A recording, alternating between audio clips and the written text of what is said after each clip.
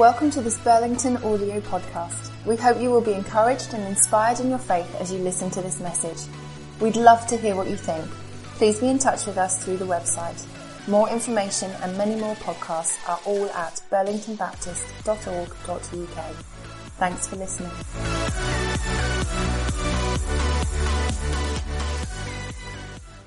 Great, thanks Mark very much. Good morning everybody. My name's Simon Harris. If you don't know, I'm one of the ministers here. And we're week 2 in a series on identity. Hashtag who do you think you are? Who do you think you are? Last week we built some really important foundations. So if you missed last Sunday's sermon, you're a right loser. Because identity is based on what we do, right? And you can put that right by listening to it online. We're making a big effort to get our podcasts online a lot quicker. So the hope is that we'll get them online Sunday afternoon, or if not, latest by Monday. So hopefully they'll be coming to you a bit more reliably than perhaps has been your experience recently. We're also aware that they're a little bit quiet, depending on the context in which you're listening. So we're working on that as well. The big story then last time is that our identity is not something that we can achieve. Our identity is received rather than achieved.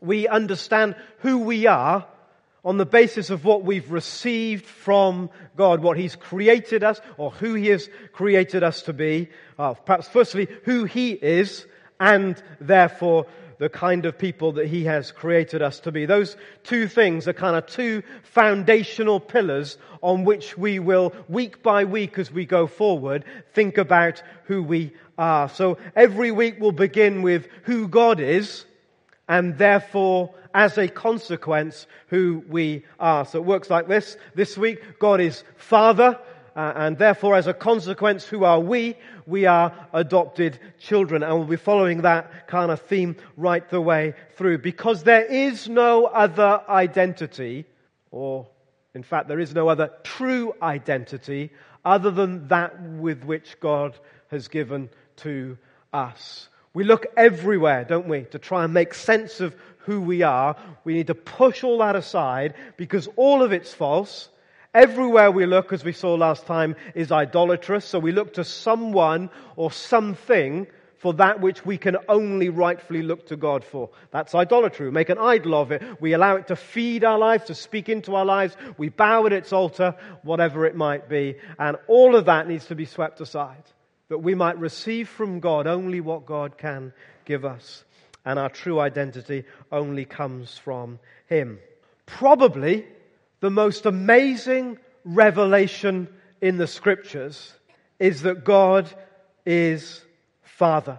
Is that God is Father. All of the religions have their God or their gods as the supreme being, the Lord, the Master, the Dictator, the Ruler, the whatever adjective you might use to describe someone who takes that place of superiority. In contrast to all of those religions, we believe that God has revealed Himself to us supremely as Father. We see the beginnings of it there in Genesis. So God created mankind in His own image. In the image of God, He created them. If you think about it, it's an act of procreation. Creating another like me. Creating something from the essence of who He was. It's no surprise, is it, that our kids grow up to be like us. And we go, we did that. We are responsible for that.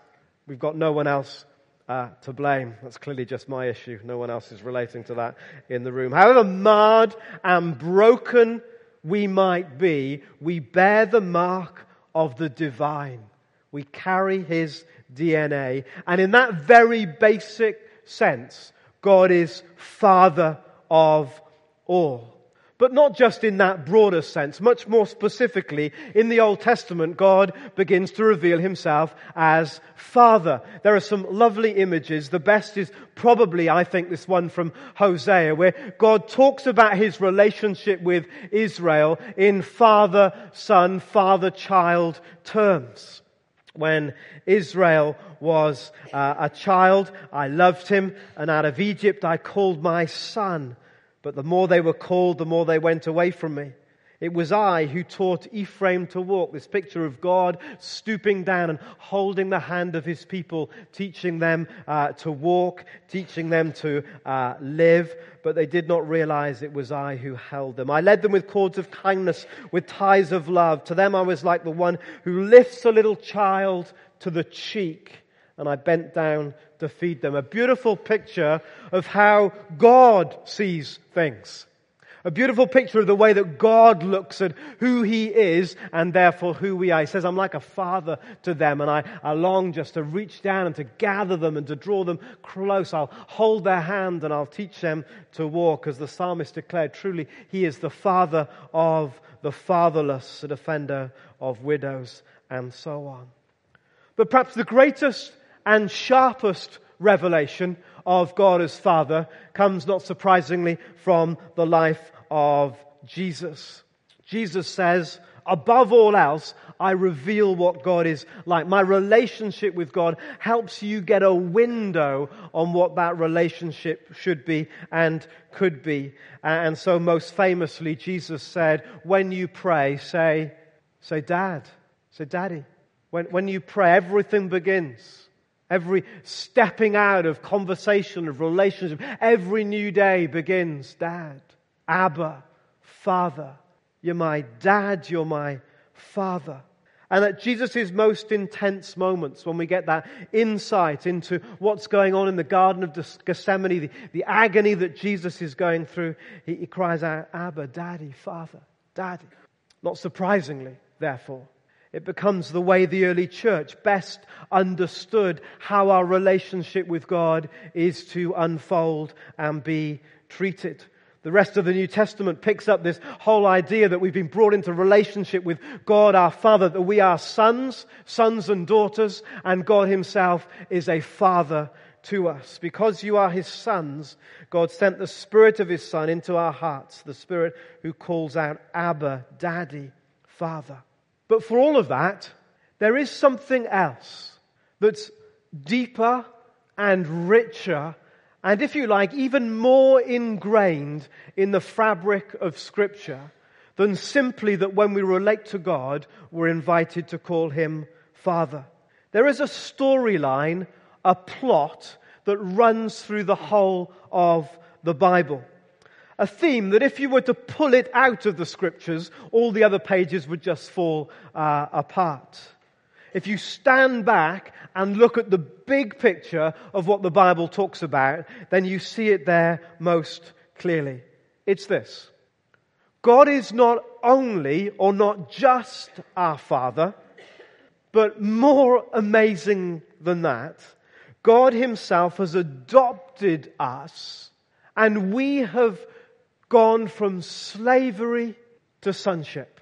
That's the theme that's ingrained, embedded through the whole of the Scriptures. God is not only a Father, but He's a Father who's adopted us out of slavery and into sonship. And by sonship, I mean daughtership, children, sons and daughters of God.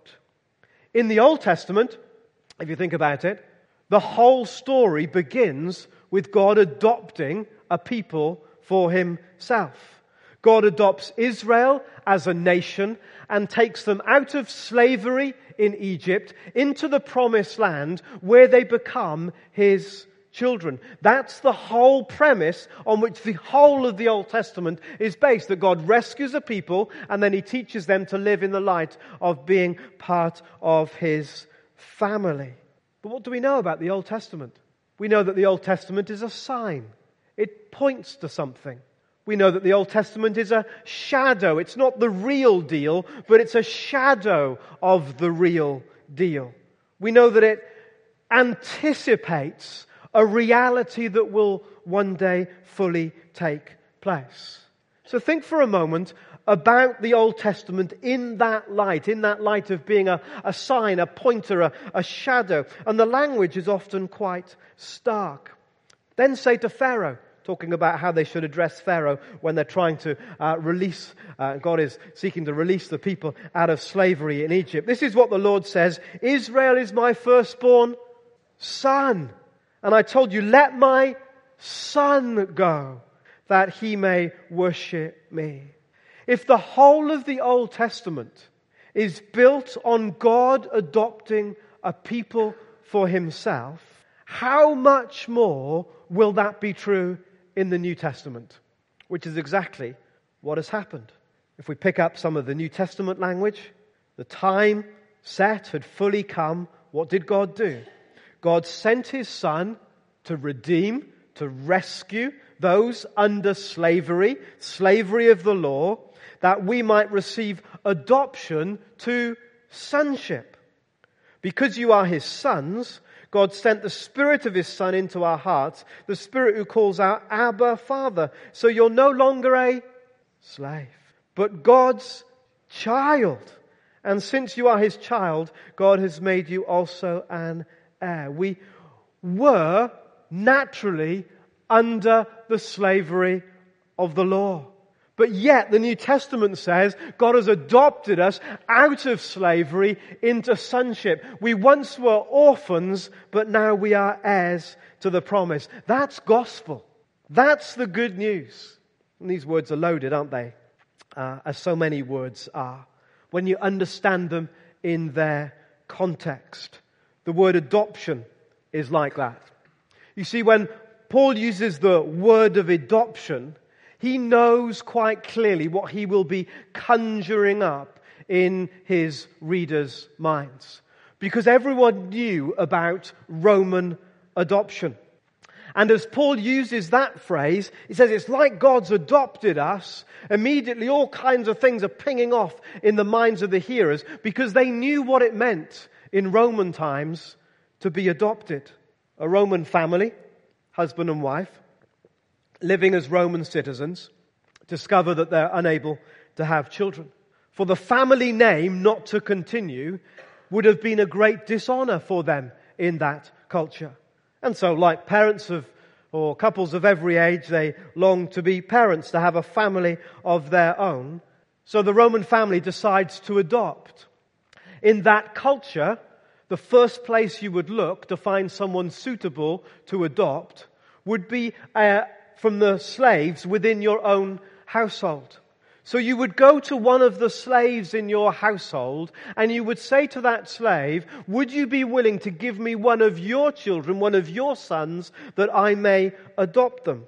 Surprisingly, and that's perhaps hard for us to get into their cultural reality, surprisingly, the slave would be very willing to offer up one of his children for adoption. And he would be willing because it would be a grace, a rescue, not just to the adopted child, but to the whole family. For the adopted child would be saved from the precarious life he was living currently as a slave. The adopted son would take on not just the name of the family, but he would become heir to the whole family estate. And all the debts of the slave would be cancelled. So it was a huge liberation, a colossal liberation for the slave that was adopted, but also for the whole family that slave was part of. And so they would go to court. The Roman master would go to court with the slave and the child. And the slave would sell his child to the Roman master. And the Roman master would refuse. That was the ritual. This is all before the judge. And it would happen again, and the Roman master would refuse. And then it would happen again. And after the third time, the careful consideration, reflection, this is what we really want to do. This is what we are absolutely agreeing together, because there will be no turning back. Then the judge would say to the child, this is your adopted family. You are now an adopted son. And in that moment, that slave who owned nothing, who had nothing, who could achieve nothing, became heir and inheritor of the whole of that particular Roman family's estate. And when Paul reflects on the mystery of what's happened to our lives in Christ, he says, it's just like that adoption process. We were living as slaves. We had nothing. We could offer nothing. We were orphaned. Our sin had shut us out from God. We were without our true Father. And Paul describes it well. He says, do you remember what it was like? Remember that at that time you were separate from Christ, excluded from citizenship in Israel, and foreigners to the covenants of the promise, without hope and without God in the world. He says that's what it was like. That's the slavery that we were bought into. But you've been bought with a great price. The bit I missed out in my enthusiasm was that the Roman master would then pay the slave's family the price of his freedom, his rescue, his redemption. And so the Bible's full of that price of redemption. And Peter reminds us, you've got to remember that when you were bought, you weren't bought with money, gold and silver. However much that was, it would never be enough. But you were bought with the precious blood of Christ. And as a result, Paul sums it all up like this. In love, He predestined us for adoption to sonship through Jesus Christ, in accordance with His pleasure and will. And so back to those verses that we rushed over some moments ago. When the time had fully come. This is your identity right here. This is it. This is who you are in Christ.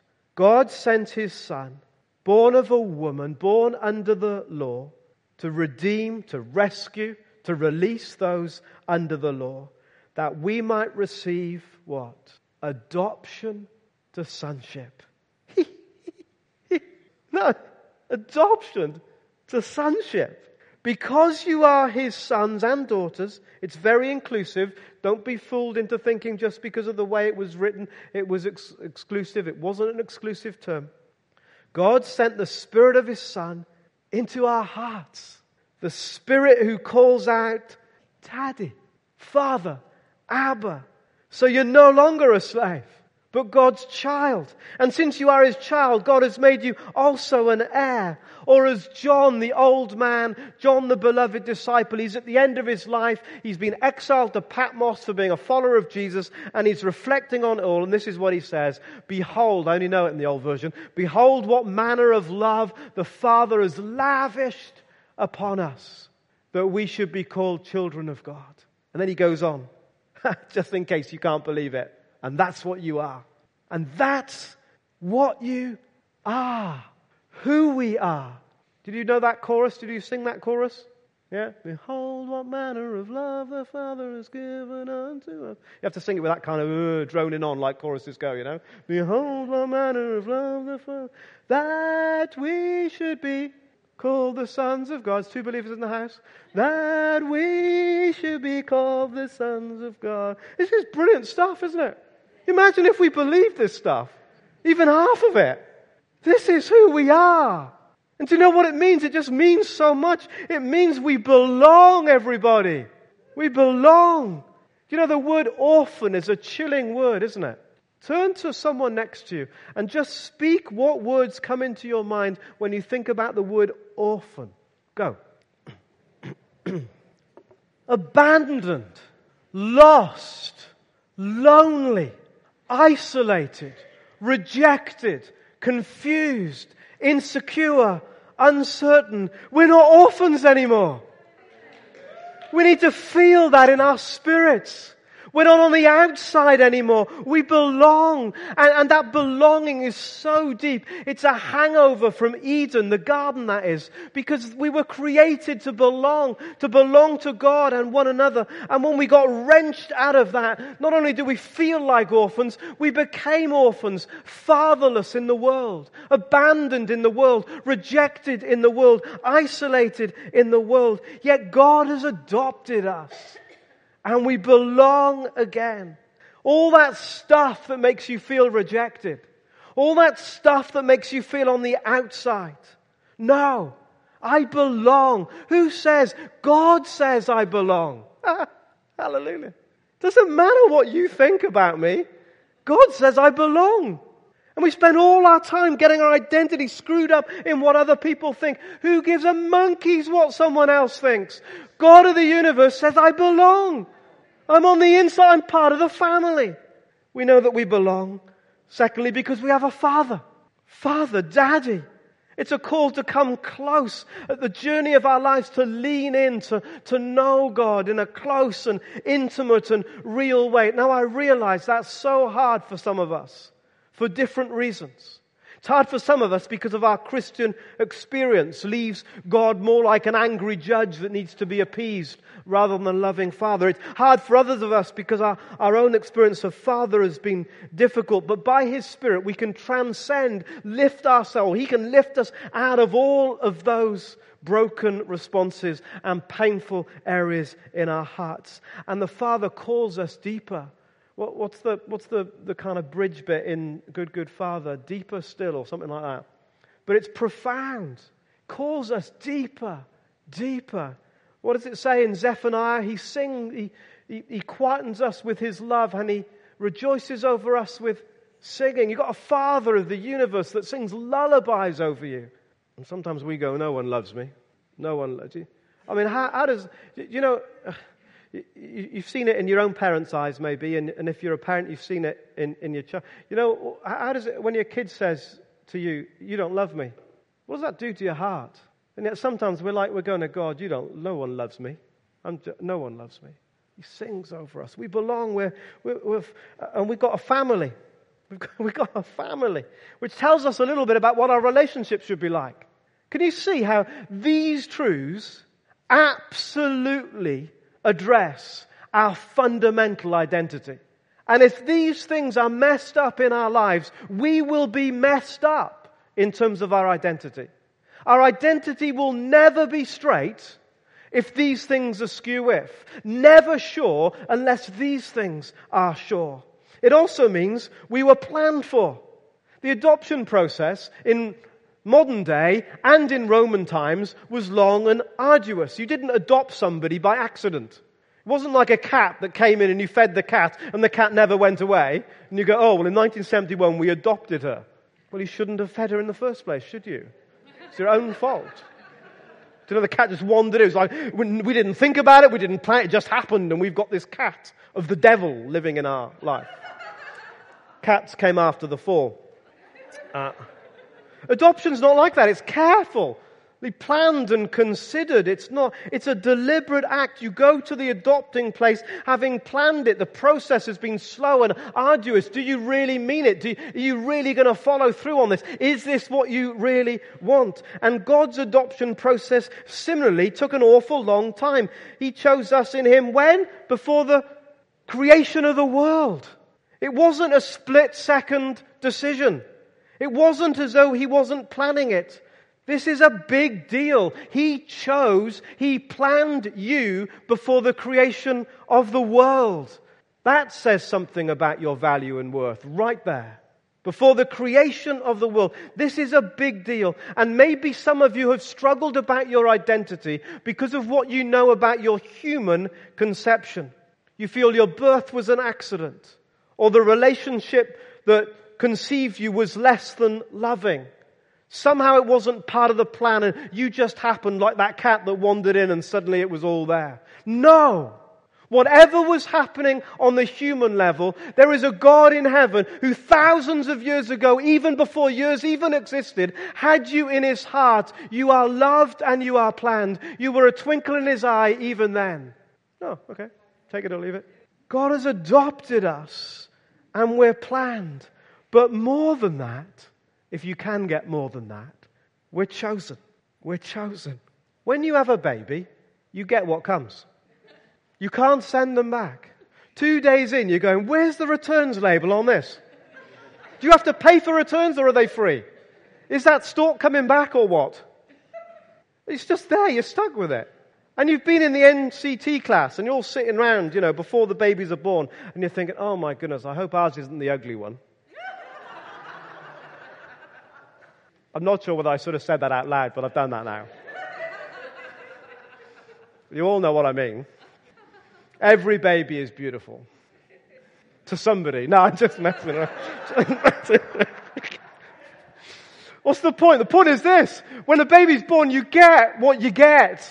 There's no choice. There's no decision. It's there. You're stuck with it. But with adoption, you choose. And you're going, but you can't really choose one baby from another, can you? They're all the same.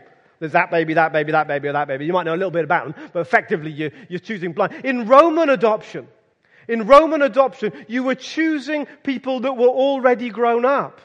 That the sons that you were adopting were not little tiny infants. They were people that you knew that had a character. You knew all about them. So when the Roman master chose to adopt someone, he knew what he was choosing. Isn't that brilliant? Because it means God chose me even though he knew all about me. And he still said, I know all about the screwed up mess inside Simon Harris, but I choose him anyway. Hallelujah. So again, it doesn't matter what you think about me. It doesn't matter what you might find out about me. It doesn't matter because God knows everything. I don't have to hide it from him and think, oh my goodness, one day I'll wake up tomorrow and God will have found that out about me and then he'll de-choose me because he knew it all anyway and he'd choose me all the same. How freeing is that? He chose me. There's no pretense, no faffing about, no creating some kind of image to make somebody like you. No, if I make sure I keep going to church because then God will like me, and if God likes me then it will be good, but if I don't go then perhaps he won't like me. We put a load of human nonsense on it all. We're chosen. It's amazing. Totally freeing. Totally liberating. God's chosen, frozen. What was it? Frozen, chosen. Goodness, yes. That's an example of God's frozen, chosen. Just looking back.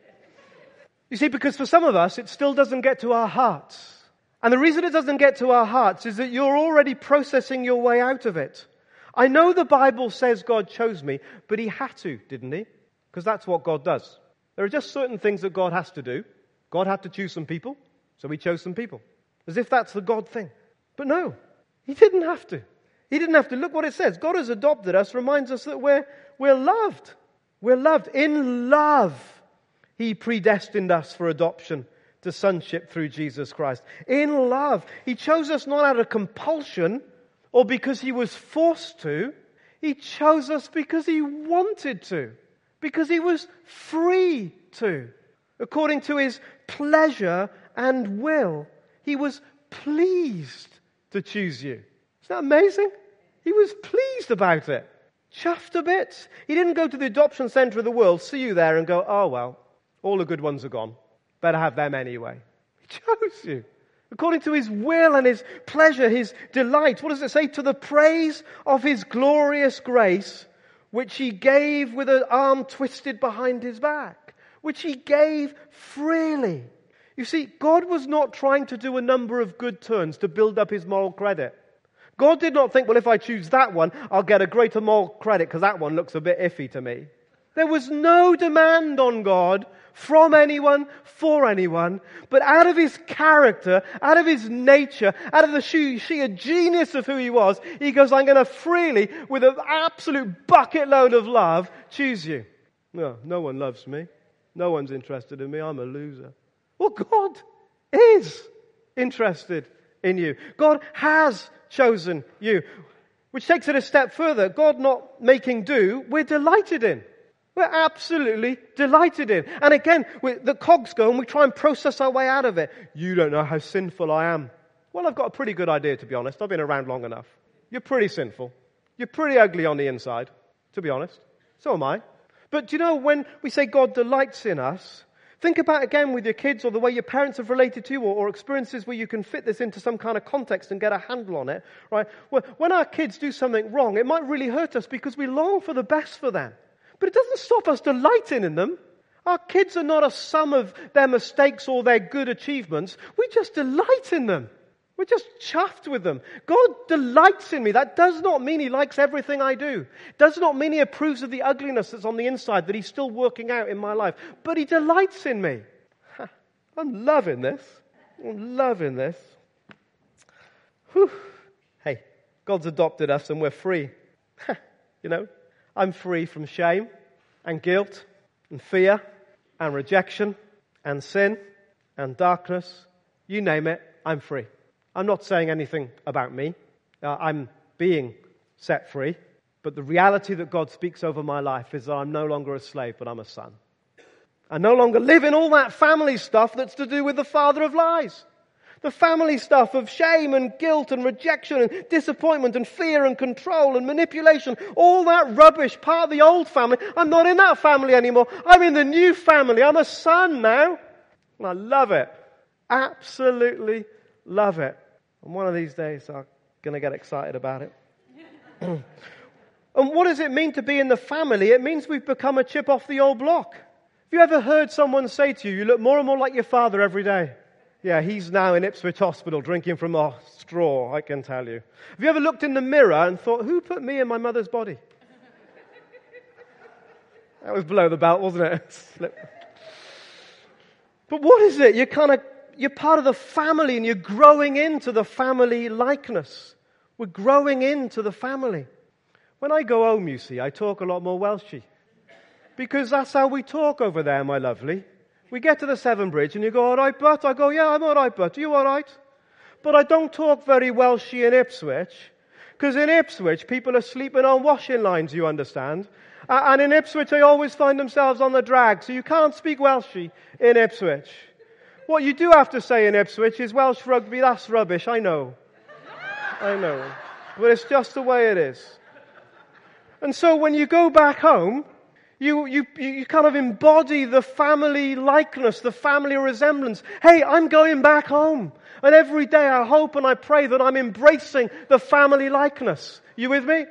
We're becoming more like our Father and Jesus our brother, who is the supreme example of what being part of this family is all about. And it's not just about effort, but He puts His Spirit in our hearts that makes it happen in our lives. Because I can't do that by myself.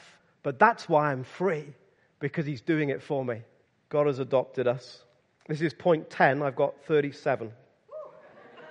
No, I haven't. No, I haven't. This is it. We're heirs. We're heirs. My dad was a lawyer. He always used to say, where there's a will, there's a family.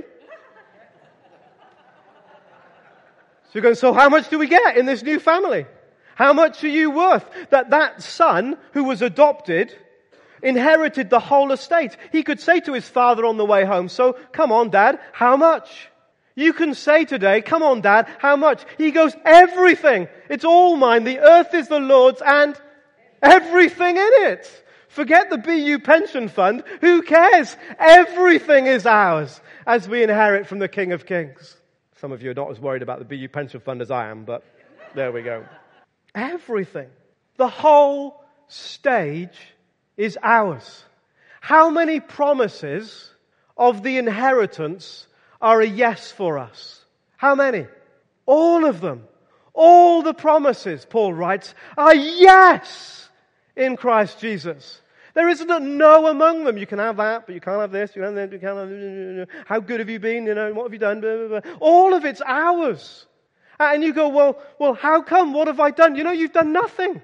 Absolutely nothing. Because your identity is received, not achieved. Phew, that was risky for me. 2 weeks in and you didn't know what to say next. Received, not, never, ever achieved. So we have all this, which isn't a bad package, to be fair. Right up there with the Sky deal. But still, our reality is that we can live in fear. We can live as if it's not true. We can be as if we were orphans still, even though we're not. You with me? And we see this in physical adoption, don't we?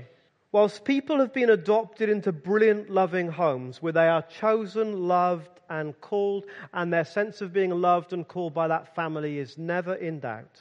It's easy, as maybe you know from your own experience, it's easy still to live out of the old reality. To live somewhere deep inside with that sense of being rejected, that sense of still being an orphan. And many of us do that spiritually. We live as though we are not chosen, not accepted, that we do not belong. We live in terms of how we feel on the inside, like that we're still lost and lonely and even abandoned. We live with levels of rejection, even though the maker of the universe has said, I love you, I choose you, you belong, I delight in you, even though He's accepted us. And Paul addresses this. In fact, the Bible addresses it in a number of places. Paul says, look, the Spirit you received doesn't make you slaves so that you live in fear again. It's like they pushed forward, they grasped it, but then they went back. And even though it was true, even though they belonged, even though they knew that God was their Father and they'd been adopted into His family, somehow they'd lost it and they'd gone back to an old way of living, an old way of thinking about their identity, an old way of responding to situations. Christians he's writing to that have gone back to the fear, gone back to living as orphans. Or maybe Christians that have come to Christ but are still living in fear, who have continued to live as orphans, even though their true identity is as adopted sons. And as I've reflected on that this week, it seems to me that God can remain a judge rather than become a father. That God can remain a judge rather than become a father. And maybe we've got as far as God being a judge, and in a sense that's a great thing in this context. We've often been taught, haven't we, that what we need to do is get ourselves right with God because we're sinful people, and we are. And there's a holy God. And there's a great chasm between God and His holiness and me and my sinfulness. So God somehow is the judge, and He's judging that my life has not reached the mark. And so we know verses, probably some of the best verses that we know in the whole of Scripture is about our own being unable to meet the mark. For all have sinned and fallen short of the glory of God. So God's the judge, but yet we tell the story, and the story is true and utterly brilliant. That God in His love for us sent His one and only Son, that Jesus might die on the cross, to take our sin, to take away all that's wrong, so that the gap, the chasm between God and us might be taken away. Isn't that a brilliant thing?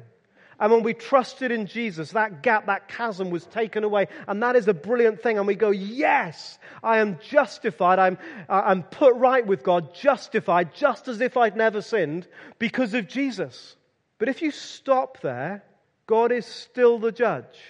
We've been put right because of Jesus, but we're still left with this God who is the judge, for whom we weren't quite good enough for. That's not the full gospel. Certainly not the whole way that Scripture presents it. You see, for if God is still the judge, then it affects the way I feel about the way I live. If He's still the judge, I've still got to try and please Him. I still have to try and do the right thing to put my life right before Him. I know Jesus has done it, but I know that compared to Him, I'm such a sinner, and I can become driven by oughts and by legalism and by what I should do and what I must do because I'm so conscious that God is the judge. But that's not the whole story. The whole story is of adoption, is that God is not just the judge, but He has in Christ brought us into His family, and He is now our Father. And I don't relate to God as judge, I relate to Him as Father. If I was still a slave, I would relate to the master as the master. But now I've become a son, I can relate to the master as Father. And it's a world of difference in terms of the way that we live. Are we driven by oughts and demands, trying somehow to better ourselves, to please this judge, who in the end has done so much for us in sending His Son Jesus, it's the very least I can do. Many Christians live that way, but there is a better way. There is a better way. And that's that as I get to know God the Father, I'm not driven, I'm drawn by cords of love. I love Him, I delight in Him because He delights in me, and I want to be who He wants me to be. And sometimes we can be driven and driven and driven, and the invitation today is to be drawn. Driven not by legalism or by demands, but driven by cords of love because He is our Father. And so if we're not careful, we can end up with a gospel that has a forensic idea at the heart of it. It's about cleaning up the mess in our lives, and it absolutely is. But the real fullness of the gospel is a family idea. God is a Father into whose family I've been adopted. So how do we move? How do we move beyond God being judge to becoming Father? We embrace the spirit of adoption. The New Testament several times talks about God's Spirit and the purpose of His Spirit in our lives, amongst other things, is to bring to us the reality that we are adopted sons and daughters of the King. It's the work of the Spirit that helps us cry out, Abba, Father, Daddy, Father. And we can't achieve it by ourselves. See, again, it's an identity issue that is received rather than achieved. It's given to us. And we need to embrace it rather than work to earn it. The Spirit in our lives makes it real. I find these words of Jesus quite haunting. I will not leave you as orphans. Maybe I find them quite haunting because I'm thinking about the backstory of it. Because it seems to imply to me that you can follow Jesus, be a disciple of Jesus, and still be like an orphan. I don't want to leave you as orphans, Jesus. As if there was a chance that the disciples could spend the rest of their lives living as orphans. And maybe there is, because unless they embraced the reality of the Spirit that would make their adoption into God's family a real reality in their lives, perhaps they would never move further than God just being judge. We need to allow that Spirit of adoption to do His work in our lives. And all we can do is to invite Him. And I want to just suggest to you that maybe part of our journey of getting our identity straight is just to spend some time every day inviting the Spirit of adoption to make the truth, the objective truth, that which is already true about me, real in my heart, my mind, and my experience. Take the verses that we've looked at today. Take one every day. Holy Spirit, make these words real to me. Holy Spirit, where I've pushed you away because I've been nervous about a father being close, heal me in that place. Holy Spirit, where I've thought as view God as only a judge, help me to reframe, to see you as a loving Father. Holy Spirit, take the truth of your word and make it real to me. The verses that we had, a good place to start. If you're not aware, when we put the messages online, we also put the slides online, so you get all the verses and all the detail that we had on a Sunday there for you to use. There are other verses. I'll put a few other links on some of the social media stuff and emails in the next day or so. But there's plenty to be getting on with. Google the Father's love letter. There's another long list of verses. The Father's love letter. A long list of things that are already true about us. But unless we have the Spirit of adoption alive in our hearts, they'll feel like empty words and meaningless phrases. And surely that's not the life that God has called us to. I'm a child. What a blast, eh? What a blast. Spirit of God, would you come? Would you come? Come fill this place. Come bring the truth of these words into our hearts. Come, Lord Jesus. Come, Lord Jesus.